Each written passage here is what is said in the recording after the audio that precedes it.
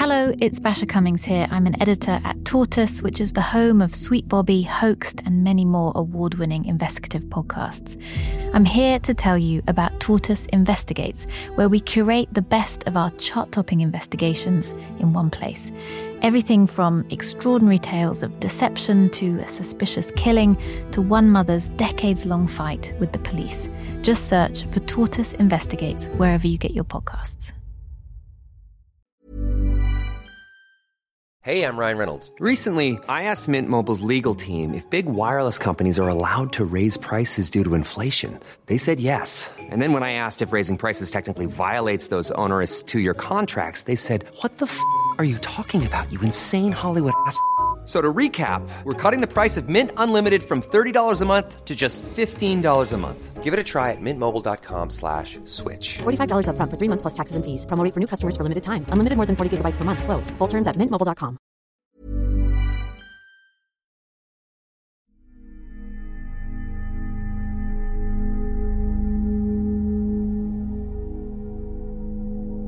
So this is the first time that we are going to try and contact Simran Bogle.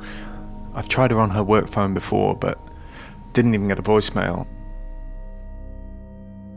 When I first found out who the catfisher was, it didn't feel as satisfying as I thought it would. In fact, I found out I had more questions than answers. Not least, why did she do it? And how did she do it? I mean, here was this bright, young, ambitious woman, a former head girl, a high flyer, who created this elaborate world of lies and tricked her own cousin for more than a decade without any discernible motive. So I was wondering, could we find out what was going on inside Simran Bogle's head? Because despite the reporting I've done and all the people I've spoken to, there were still big parts of this story that lay beneath the surface. So I had a lot of thoughts, but my first thought was, I want to speak to Simran. Now I'm going to try her mobile. We don't know if it's still in use. This is the only one that we've got. But it's the first step in trying to get hold of her to see what she has to say.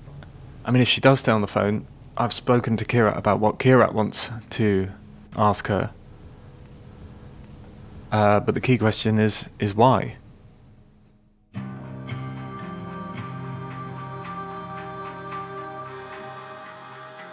I've been round in my head on this question. Not just why would Simran do what she did, but why did she target Kirat in particular? And why Bobby? Okay, what do I press? This button? Okay. Make sure it's on loudspeaker. But even as I press the call button, I know it's a long shot. I mean, Simran has a lot to lose.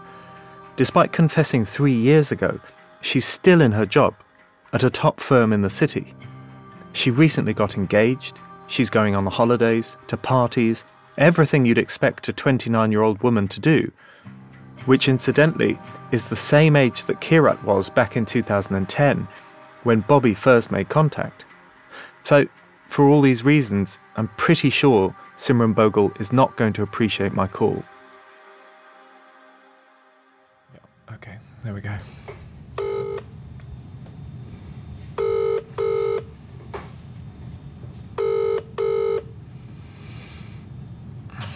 Hi, Simran speaking. Hey, is that Simran Bogle? Hello? Hi, Simran speaking. Hey, sorry, I think we're getting cut off a bit. Is that Simran Bogle? It is, yes. Hey, I'm sorry to bother you out of the blue. My name is Alexia. As you can hear, there's a lot of background noise on her side of the call, but she does pick up. About someone called Kira Assi.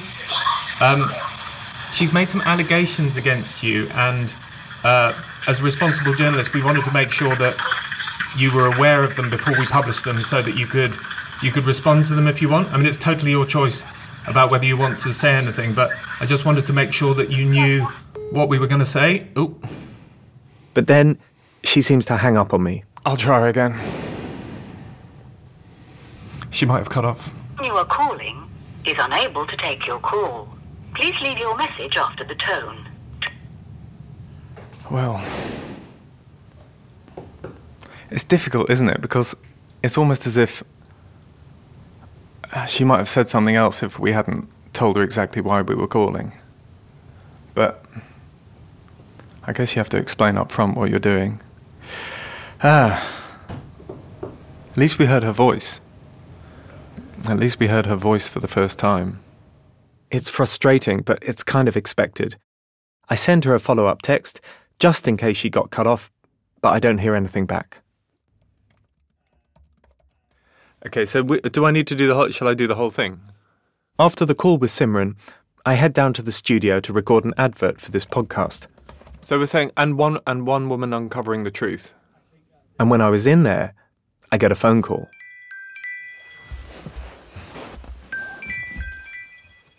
So as you can hear, I start to leave the studio to take the call outside, until Gary, my producer, starts shouting at me through the glass to get back in front of the microphone. Hello, is that Alexi Mostros? And it turns out it was Simran's lawyer. Yes, it is Alexi Mostros. Hi there, sorry about that. So it makes me wonder if, on some level, she's been expecting something like this to happen. I understand that you've contacted Miss Simran Bogle. Well, I will send you over some questions, but you know, we want to reflect the substance of Simran's response in our publication, but we also really want to speak to Simran. Yeah, okay. The call lasts for about 20 minutes. It's the last thing I do on that Friday. No worries. Have a good weekend. Take care now. Yes, bye. And you know what? It feels significant. Now Simran knows exactly what we're doing. And I suppose it leaves her with a choice to make. She could speak to me directly and tell me her side of the story. Or she could keep her distance and let her lawyers handle it. So that was interesting. So we sent the text message at 17:07 on a Friday afternoon. 17:45, so basically half an hour later, her lawyers call me up. So she's obviously gone straight to them. At least now we've got a point of contact. And I suppose that Gary and Claudia and I have to think this weekend about how to respond on Monday in a way that's not only going to make sure that she responds to our questions, but that she actually is incentivized to come and talk to us. I don't know how we're going to do that.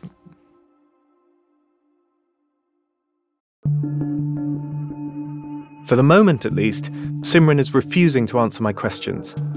But speaking to Simran isn't my only option to understand more about her. I decide to go back, all the way back, before even Bobby's first message to Kirat in 2010. Because, as it turns out, Simran has done this before. I'm Alexi Mostros, and from Tortoise Media, you're listening to Sweet Bobby, Episode 4, Dark Triads.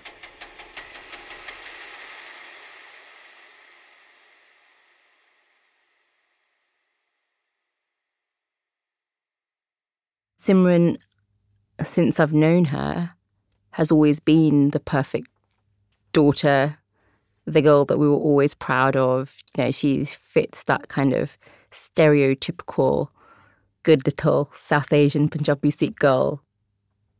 Academically brilliant, well-behaved, quiet, smiles and nods when she needs to. But she's a psychopath. She's a narcissist, she's a psychopath, she's not right in the head. And obviously that was always a part that she played because that's how she wanted to be seen. Underneath it all, I don't know what goes on. Really don't know what goes on.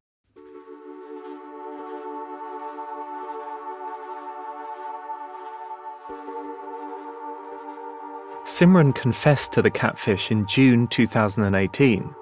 Standing on Kirat's doorstep, telling her it was all me.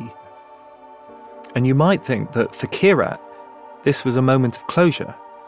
She now had confirmation that Bobby and the entire cast of characters she had been speaking to for over 10 years were all fake. Finally, she could get on with her life. But actually, it didn't quite work out like that. Simran was the one that got on with her life, and Kirat found herself more and more isolated. I've never seen her. I've not seen her since that day. I don't know how I'd feel if I saw her. And because nobody believed me, and because everyone's wondering what I'm doing with my life, because she made me look like a loser to everybody. Simran only lives 20 minutes away from Kirat in Hounslow, West London, so it wouldn't be unusual for them to bump into each other at the temple, the Gurdwara, or at a party or whatever. And yet, despite Simran being the perpetrator and Kirat the victim, it was Kirat who found herself staying in. It was almost like she had the power to say, I'm going to stay here. If you want to leave, you can. So I wouldn't go anywhere. On a couple of occasions, I don't know, I've had a gut feeling, if I go somewhere that she's going to be there. And I've said to my family, I'm not going. I said, it's not because I don't want to go. I want to go, but I don't know what I'd do if I saw her. I don't know if I'd fall apart. I don't know if I'd go for her.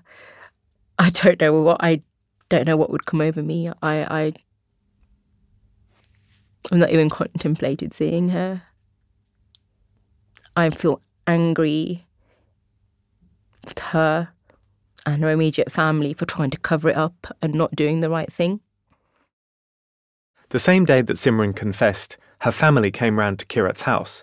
Kirat describes it as a save our daughter mission.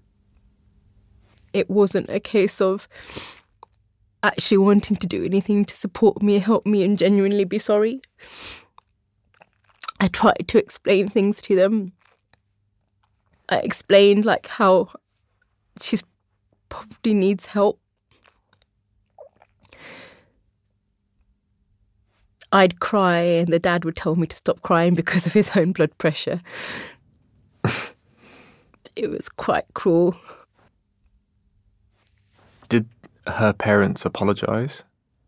They were like, we'll help you, anything, we'll pay your money back, everything that she's made you lose. She's, just please don't go to the police. And I didn't say I wasn't going to. I just said, I'm just going to do whatever I need to do. And it wasn't just Simran's parents. Other members of her community were putting pressure on her too. Everyone I tried to speak to was like, just get on with it, Kirat, just move on, it's okay. But nobody was in my shoes. Nobody understood what I'd been through, what I'd lost, the abuse that I'd endured. The knowledge that she had about me, of me and my family. The fact that I hadn't been able to mourn my grandmother, who she knew I was very close to. Kirat was really close to her grandmother. She was one of the few people who knew about Bobby from the start. And when her gran got sick from cancer in 2017, Kirat sent Bobby her medical reports. He was a cardiologist after all, and he knew other doctors. One time, Bobby even got on the phone with Kirat's gran to talk to her about her treatment. I'm glad my gran isn't around to see this. And when the treatment didn't work, and Kirat's grandmother went into hospital for the last time, she wanted to talk about Bobby. She asked for forgiveness for not being able to stay alive long enough to see them married. My gran asked forgiveness. Asked for his forgiveness for not staying alive long enough to see him on her deathbed. That's how cruel she was. And she knew she was doing it as well. That's the worst thing. She knew exactly what she was doing. It was cruelty like this that persuaded Kirat to ignore Simran's parents. She wasn't going to give this up. She wanted the police to investigate her case. And Kirat wasn't the only one. Bobby had also reported Simran to the police, telling them that she was the person who had stolen his identity. Because a few hours before Simran confessed to Kirat, she had also confessed to Bobby. When she sent the confession, I had to read it twice, and it was a bombshell. It was a huge moment of relief, shock. Like this weight had been lifted, but at the same time so confused that how is that even possible?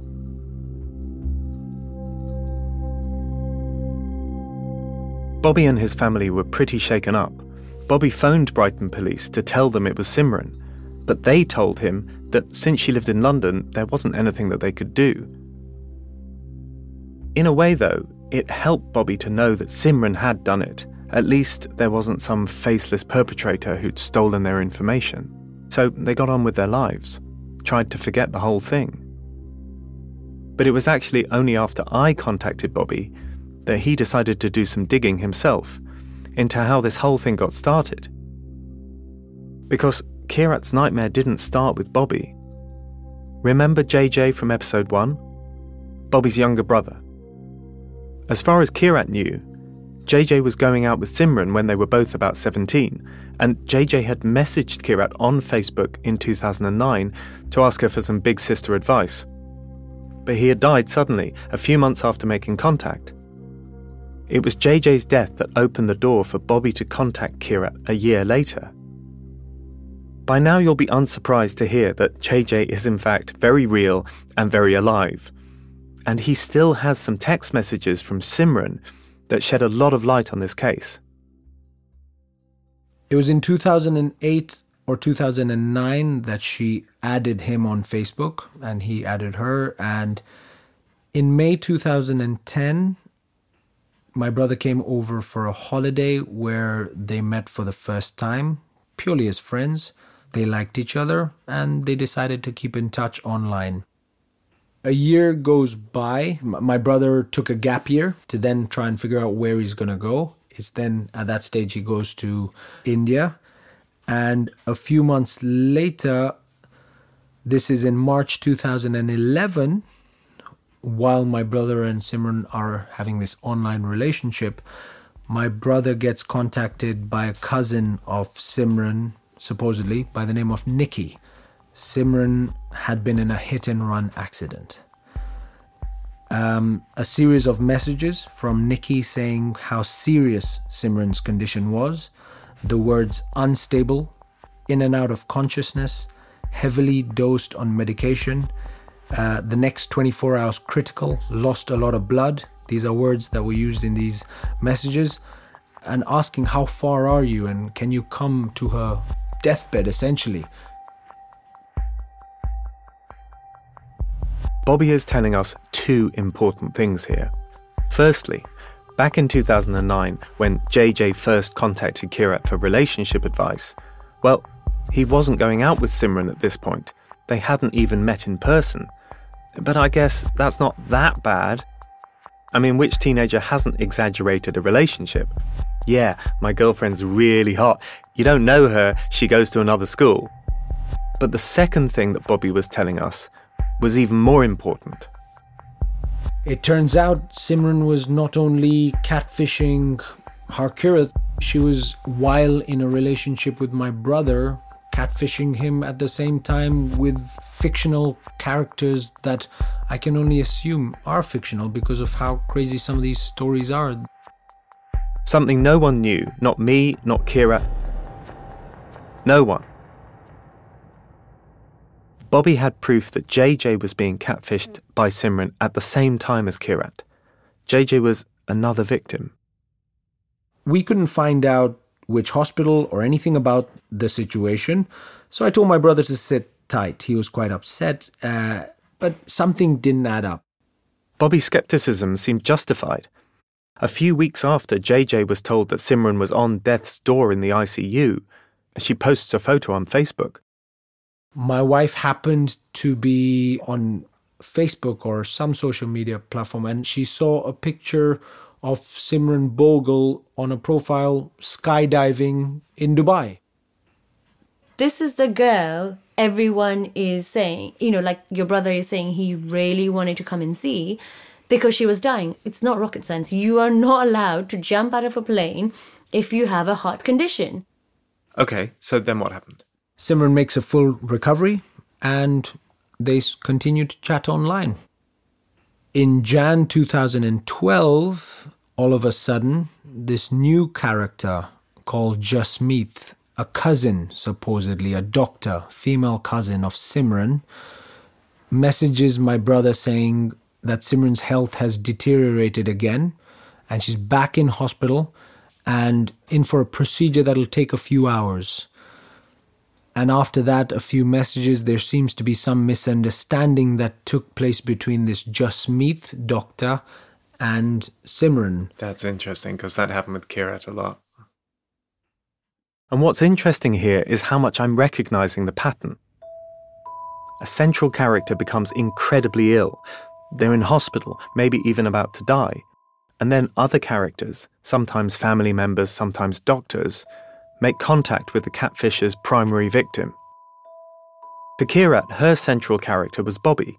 For JJ, the central character was Simran herself. And what I found quite spooky was that the characters that tricked JJ, they felt familiar. So I went back and I looked at Kirat's witness statement, and there they were. The same characters with the same details, cropping up in minor roles in Kirat's own story. So not only had Simran created a world for Kirat, she seemed to have created an entire universe, one where characters crossed over into at least 2 different catfishing operations. Yeah, and you met her, am I right in thinking? Briefly. And she seemed like this normal, timid, friendly face that not in a million years could do this. So you don't even think this is possible from someone like that. You almost think you could see the type of person. You could almost judge that person by what they look like. But she's the last person in a lineup I would choose as guilty for this whole story. So, was JJ at the centre of everything? Had Simran, this quiet, timid academic girl, developed an obsession with Bobby's younger brother that got totally out of control? Maybe something happened between them that set her down this dark path. Or maybe it was nothing to do with JJ at all. If you thought the only way to get a more defined jawline with natural-looking results was through surgery, think again. Juvederm Volux XC is a non-surgical injectable gel filler that improves moderate to severe loss of jawline definition and can help you achieve natural-looking results with little downtime. Even better, this improved definition lasts up to 1 year with optimal treatment. No maintenance required. Improve jawline definition for a smooth, sculpted look with Juvederm Volux XC. For important safety information and to find a licensed specialist, visit Juvederm.com. That's JUVEDERM.com. Not for people with severe allergic reactions, allergies to lidocaine, or the proteins used in Juvederm. Common side effects include injection site redness, swelling, pain, tenderness, firmness, lumps, bumps, bruising, discoloration, or itching. There's a risk of unintentional injection into a blood vessel, which can cause vision abnormalities, blindness, stroke, temporary scabs, or scarring. Talk to a licensed specialist to find out if it's right for you. Ryan Reynolds here from Mint Mobile. With the price of just about everything going up during inflation, we thought we'd bring our prices down. So to help us, we brought in a reverse auctioneer, which is apparently a thing. Mint Mobile Unlimited Premium Wireless. How to get 30, 30, bit to get 30, bit to get 20, 20, 20, bit to get 20, 20, bit to get 15, 15, 15, 15, just $15 a month? Sold! Give it a try at mintmobile.com/switch. $45 up front for 3 months plus taxes and fees. Promo rate for new customers for limited time. Unlimited more than 40 gigabytes per month. Slows full terms at mintmobile.com.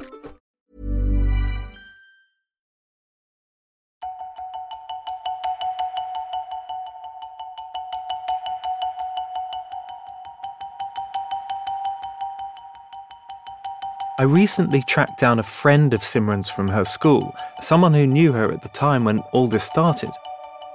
And this friend remembers Simran getting caught setting up other Facebook profiles, nothing to do with JJ, nothing to do with Kirat.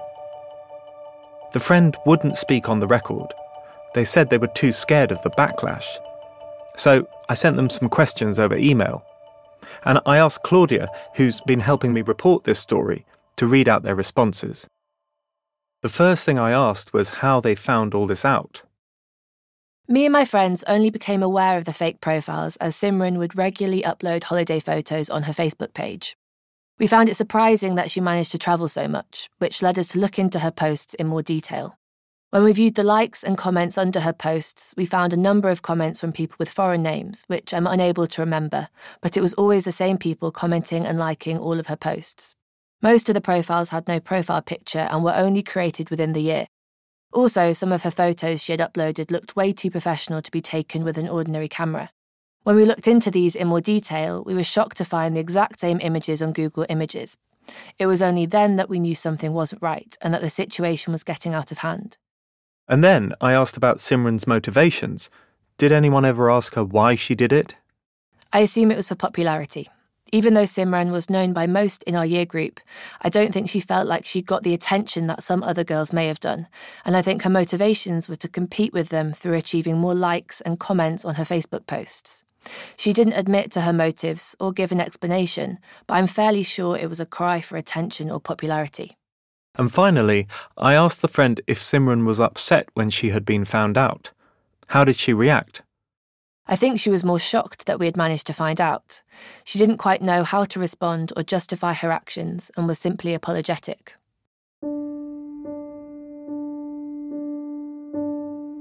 This must have all happened when Simran was around 16, 17, in college, very young. And to be honest, a lot of teenagers probably exaggerate on social media. Plus, this was in 2008, 2009, in the early years of Facebook, when nobody really knew what they were doing.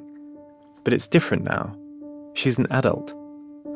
And to be honest, I'm not even sure that today Simran realises the fallout from what she did.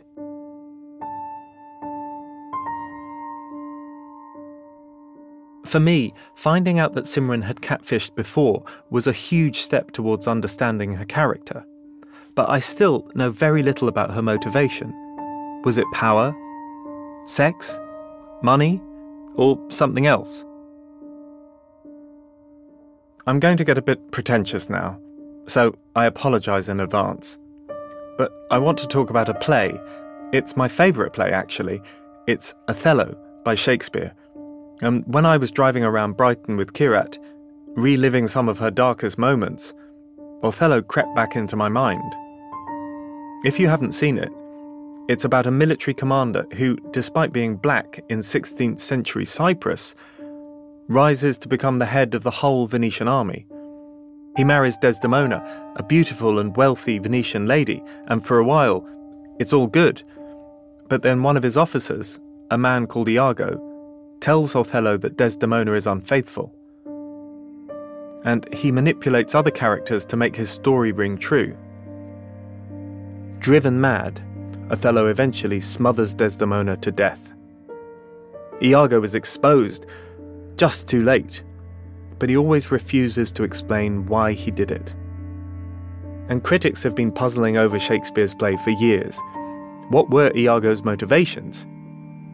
Samuel Taylor Coleridge, the Romantic poet, this is double pretentious, came up with a theory. Iago didn't care about any of the usual things, revenge, jealousy, nothing like that. He was, instead, a motiveless malignity, which meant that Iago destroyed Othello for no other reason apart from he could. And look, I'm not saying that Simran is some sort of Shakespearean baddie. No one was murdered. But nothing that she or anyone else has told me explains her actions. There is no clear motivation. She did get some money from Kirat, but not that much. This wasn't one of those romance scams that drain the victim's bank account. And sex might be part of it. We just don't know. That's what Harvey, Kirat's friend, wondered. But then again, that doesn't explain all the other fake profiles, the other lies.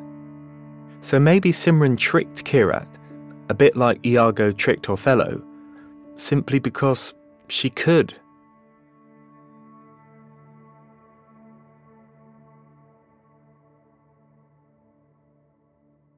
Do you think this is the most extreme case of catfishing that you've come across? In terms of the complexity of the narrative, yes. It's truly remarkable. Chris Hand, who you heard briefly in episode 1, is a psychology lecturer at Glasgow University. And he said that some catfishers, and particularly complex ones, display certain characteristics, and together they're known, a bit dramatically, as the dark triad. So someone who's really high in Machiavellianism, someone who really gets their jollies out of, bending people to their will, people that are high in narcissism, that really inflated sense of self, and people that are high in everyday psychopathy. Those kind of classic, they're called the dark tetrad or the dark triad of psychological characteristics. Those would be your typical catfishers. I often think back to what we've been told about Simran failing to express regret. Kira and her friend Harvey, they both say that Simran didn't apologise when she confessed. And I think about another moment too. On the day before the confession, Kirat remembers driving home with Simran from Hounslow police station. Kirat was crying, even throwing up. But right next to her, Kirat says, Simran sat calmly, playing a computer game on her mobile phone. The lack of maybe contrition or empathy or emotional sort of diversity of expression is something that's fascinating because, again, it might tie in with that thing about people not realising the consequences of their actions. They might not, they might not care or, they might just not perceive that they've done anything wrong. That would typically suggest someone who maybe lacks a bit of empathy, maybe has problems with emotional intelligence, maybe scores a little higher in some of these dark triad dimensions. But at the root of it, it could just be that they genuinely don't see that what they've done is problematic. We spoke to Kirat's best friend, Harvey, and she has a theory that this was so complex and so kind of well put together that it had to involve more than one person. How likely do you think that is? I think we do often look for ways to make ourselves feel better. It would be a good psychological defence mechanism to try to build this narrative about multiple perpetrators, because in that case, you're probably more likely to receive sympathy if you've been targeted by multiple perpetrators. You're maybe less likely to be victim blamed, but it is entirely possible that a single perpetrator with sufficient motivation and the intelligence, the cognitive flexibility, the problem solving skills, a little bit of technical nous, it's quite feasible that a single person built this narrative.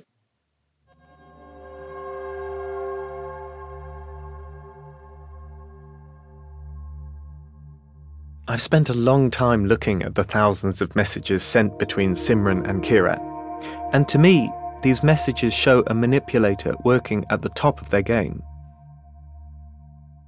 Whenever Kirat starts to doubt Bobby, Simran tells her how much he loves her, tells her she's spoken to him personally, or promises that he's just about to propose marriage.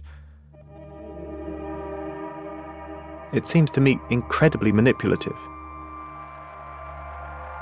This is just one of many examples. Kirat texts Simran, "I'm angry at how much effort he goes to get what he wants and to deceive me." And Simran replies to Kirat, "He loves you like crazy. He does, and you know it." Even after the confession, Simran doesn't seem to take responsibility for her own behaviour. I recently found this text that she sent to Kirat a month later. "I hope you're okay and being the strong person that you are. I've genuinely lost a big sister and a best friend." And again, I'm thinking, there's no sorry in that.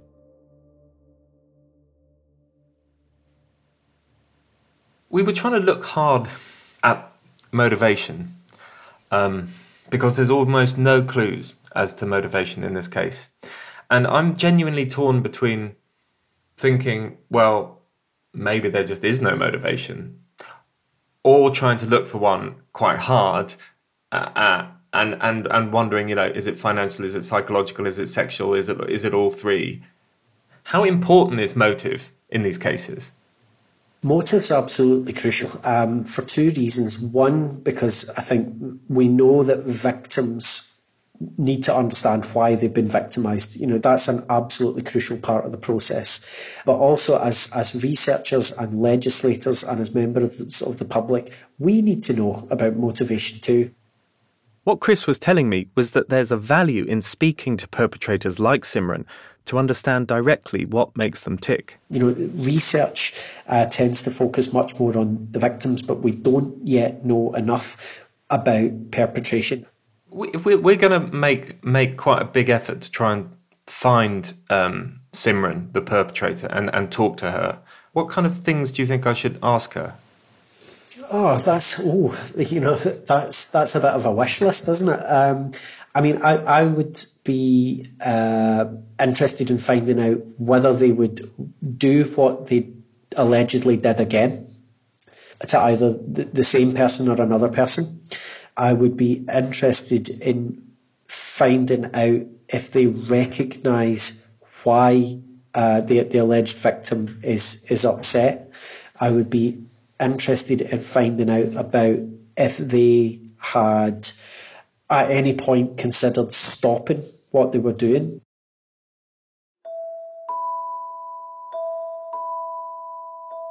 Usually, when you try and find out something about a person as a journalist, the general rule is, if you keep going, you'll get there.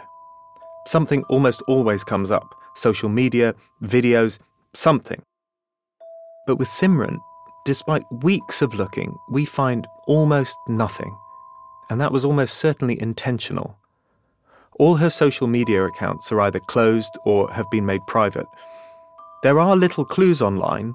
She describes herself as a traveller, a workaholic, a gym goer. Her Instagram profile reads, a bit spookily, Simran Bogle, the world through my lens.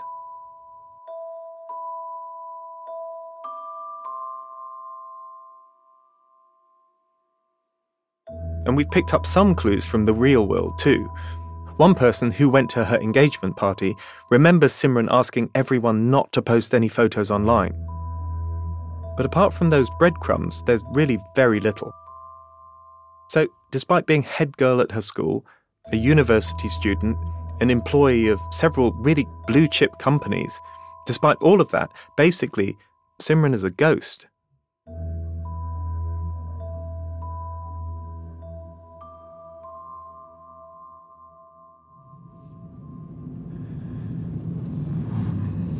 Okay.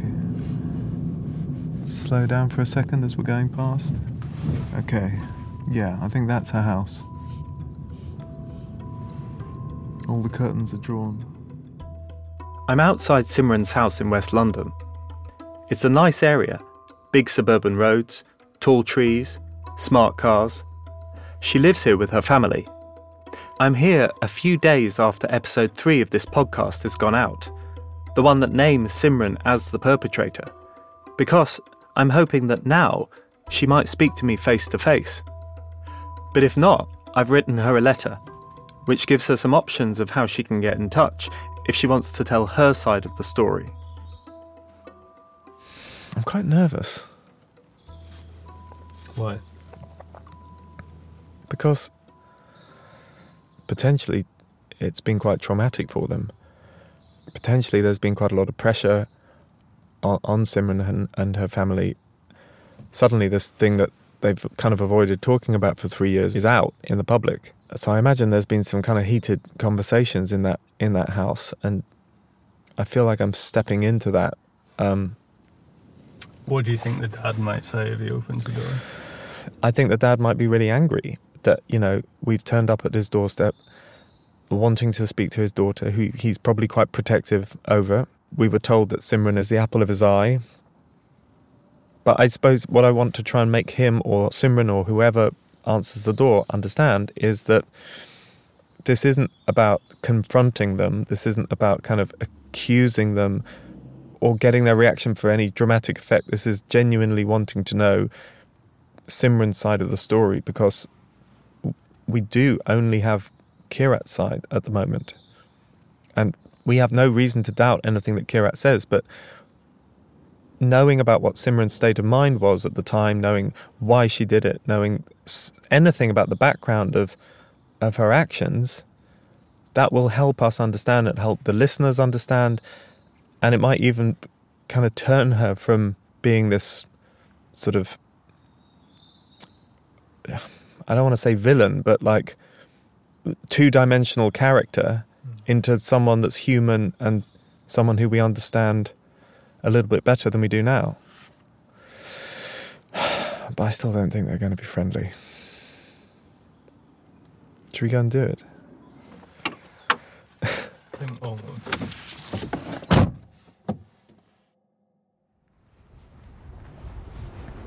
Okay, we're at the door. I'm going to ring the bell.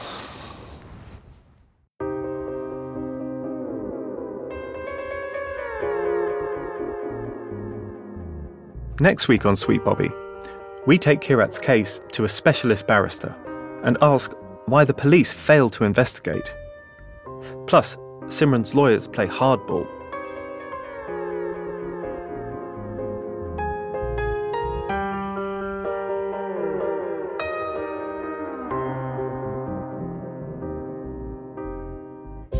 While making the series, Simran's lawyers gave us this statement on her behalf.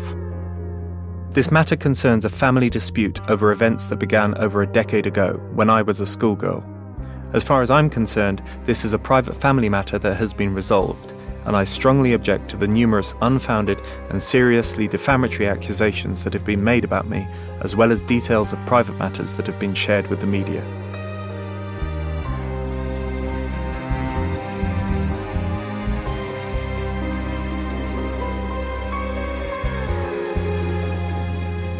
Thanks for listening to this episode.